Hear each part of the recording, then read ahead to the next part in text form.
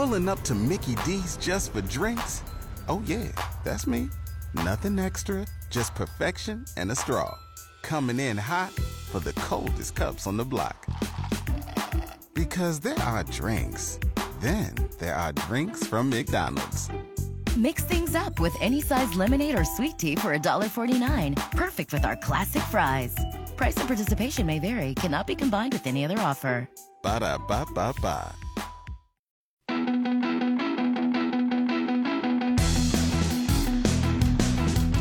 All right, we're at 20 minutes now after 8 on your Monday morning, and 32 chilly degrees out there.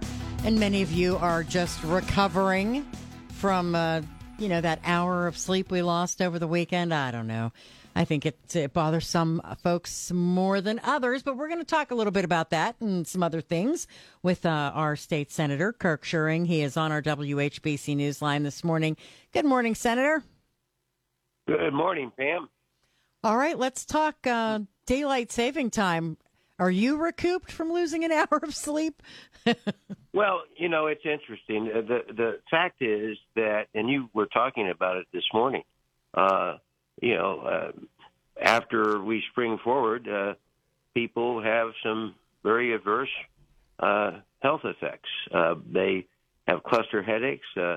There is an increase in traffic accidents, workplace injuries, depression, heart issues, and it's all caused by sleep deprivation. Now, I watched a physician on one of the network news programs on Friday, and she said, you would think it would just be simple. Go to bed 1 hour earlier, or as you alluded to, somebody's recommending taking a nap. I don't know if that works. I'm not going to take one. But the bottom line is our body clocks are such that when it's disrupted, it just causes issues. It's not that you didn't get that extra hour of sleep. It's the disruption of our body clock.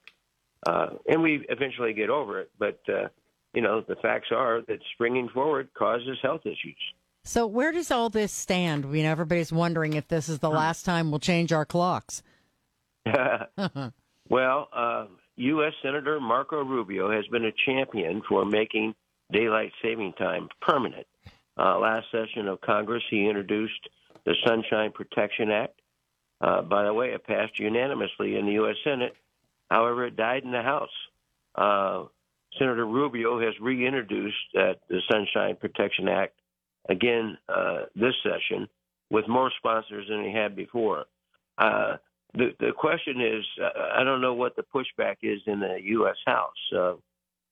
I've not read any reports on that, but they didn't, when I said it died in the House, it didn't come up for a vote. They just ignored it. Wow.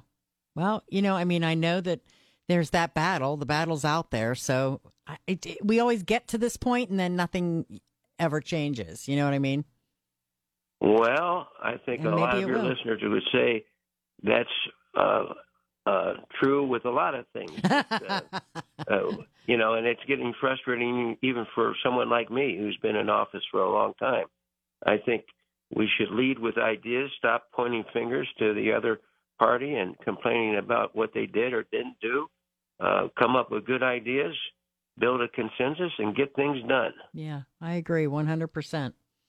All right, let's talk about Senate Bill 1, because this is one that you and I had discussed before, and regarding the Department of Education and how that's going to work. What does Senate Bill 1 do? Well, by way of background, it's all about accountability. As a longstanding member of the General Assembly and somebody who's seen the effects of term limits, legislators now come and go, and it's empowered the bureaucracy of government.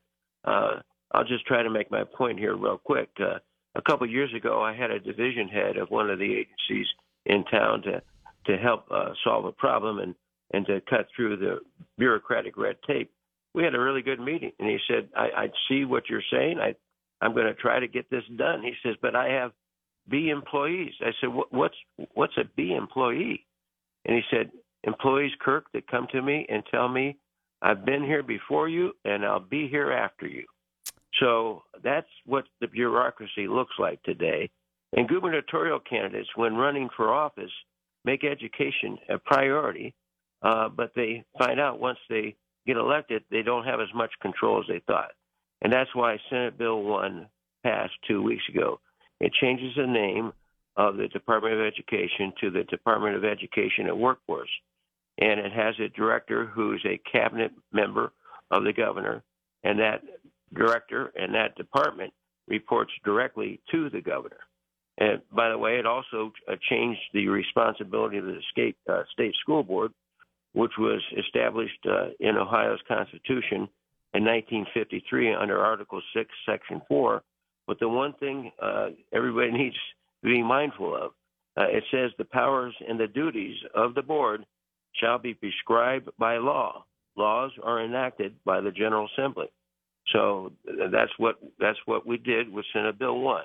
Now, what it does, it takes away some of the powers of the state school board, like the minimum education standards, developing academic standards, model curriculum, and things like that. But they retain their licensure duties, disciplinary actions, and adjudicating school district territory changes.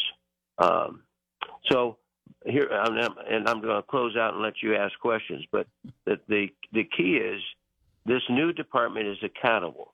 It says specifically in the law that any rulemaking that the department wants to promulgate, they must notify the stakeholders, the people who will be affected by these rules first, and seek public comments.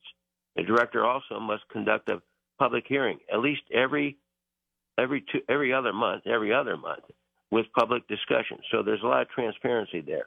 And it also requires the State Board of Education to make recommendations regarding primary and secondary education. So they're not going to be disconnected. They still will be able to have an influence on primary and secondary education policy. And even the superintendent, superintendent of public instruction can be an advisor to the director. So, interestingly, some of the education groups like the Ohio Association of School Business Officials, they didn't testify. The Buckeye Association of School Administrators, these are our superintendents, they didn't testify. And the Ohio Education Association did testify as an interested party. So there's some that are claiming this is highly controversial. I'm not sure that I agree with that. In fact, I don't. My friend to the north, Democrat Senator Vern Sykes, said he voted against the bill, but he believes in the spirit of the bill, and he hopes the bill can be improved so at some point in time he can support it. So I think most people think we're moving in the right direction. Is it perfect? Maybe not. And I think now that it's over in the House, there might be some adjustments that will be made that will get more people on board. And that was my question to you was going to be about how you think educators throughout the state or even here in Stark County are feeling about it, how it will affect them, on the front. Well, I appeared a week ago, this last Friday, to about 80 members of the East Central Ohio Education Association, and this came up, and it wasn't like I was, there was some concern. There was a state school board member there who was definitely concerned because, she likes it just the way it is, but it wasn't like it was. Believe me, I've been before teachers in my tenure, and if they are adamantly against something, they don't hold back. It's something that everybody's interested in. In fact, I'll just tell you this. I talked to a former deputy superintendent of public instruction, and he said he's fine with the bill and supports the bill. I've talked to some state school board members. Again, some are against it, but I've talked to others who are for it because they think that the Department of Education, even though they're supposed to work hand in glove with the state school board, they don't. So there were more accountability too.